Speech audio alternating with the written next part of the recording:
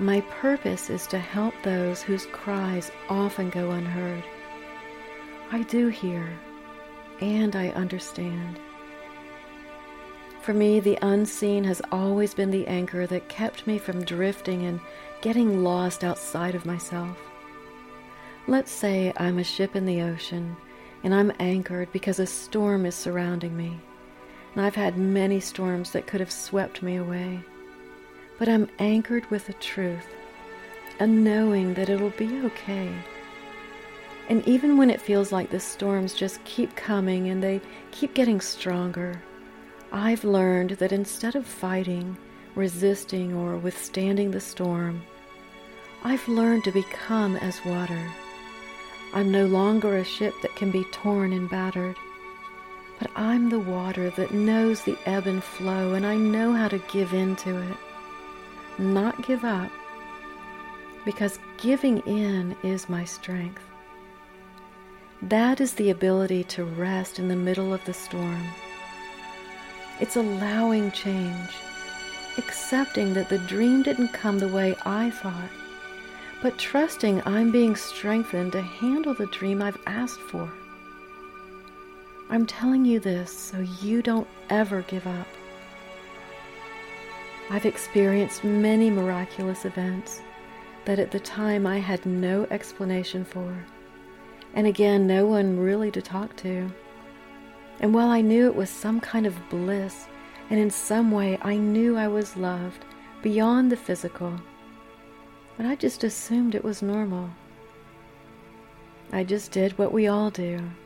We move forward, we have experiences, some good, some not so good, but we learn, we grow, and based on our choices, we become, we evolve, and we continue to grow, and the cycle goes on, until perhaps we reach a point that we say, now what?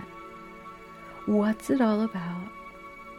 Who am I and what's next, or something like that? Well, I didn't grow up religious. I didn't say prayers. I didn't have an identity in any name or any belief system. I just knew. I believed. I trusted. And the question of who or what I believed in never occurred to me. I didn't know there was a choice and that one was right or one was wrong.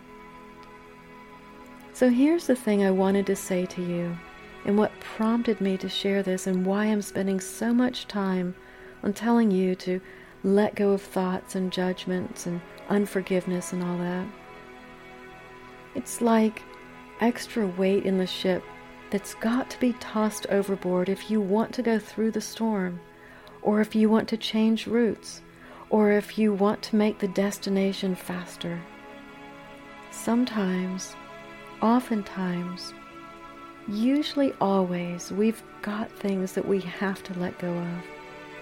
So anyway, I read an article earlier today that started off on the power of thought. So naturally, I was interested. Then its focus became more on why you're not able to manifest while others are. And then there was a list of what to do. It was addressing people who were familiar with the law of attraction principles. And true to character, I just started to feel such empathy for those people who have really tried, that sincerely want change and are willing to invest in themselves, and yet are no better off than they were before. So this got me thinking. As a life coach, and a transcendental life coach, where my purpose is to take you beyond limitations, to rise above difficulties, here's what I don't want to do. I don't want you to have a list of things that you have to do. I don't want you to have to recite something that you don't even believe in, which is different from thinking on good things. I don't want you to have to memorize anything, because for this purpose, that's asking you to think more, when right now we're first unwinding the mind. Although memorization is effective, I think it can also become restrictive. So there's a variable in that. I don't want you to ever feel like you're a failure because someone else had a breakthrough and you didn't. Yet I don't want you to believe that there's a one-size-fits-all, because you are unique. Your expression is absolutely exquisite.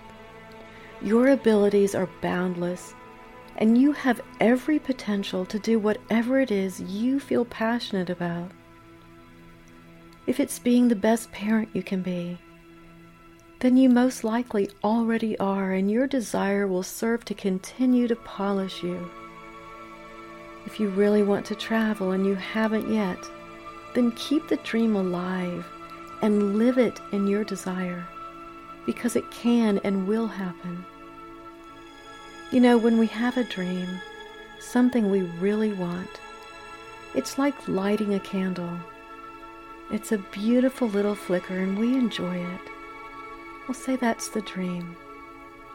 If you doubt the possibility of the dream materializing, if you think it'll probably never happen, then it's like you just blew out the very candle you lit and you were enjoying.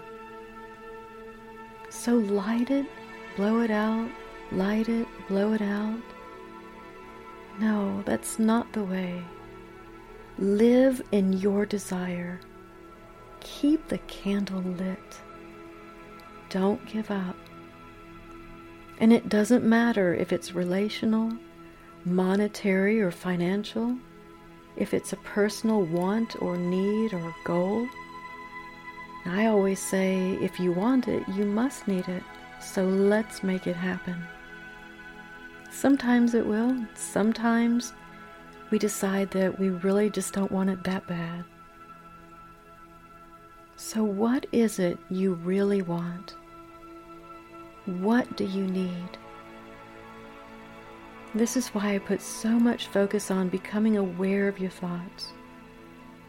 What thoughts are consuming you? Do you have repetitive thoughts?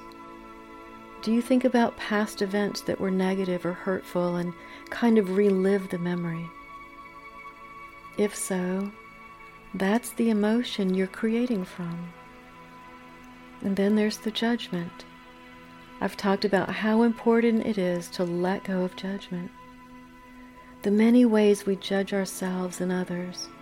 It's so subtle, but sometimes it's there and we don't even realize it. And that leads us back to perception. What we perceive is what we believe. What we believe becomes our truth. What lens are you looking through?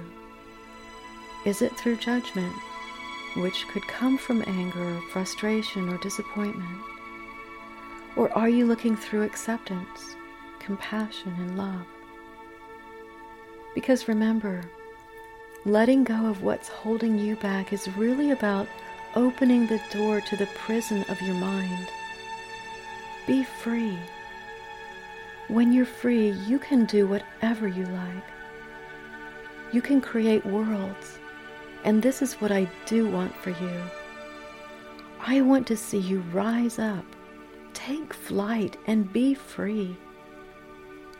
So, my beautiful bird, fly high. And as always, I believe in you. Until next time, Shalom.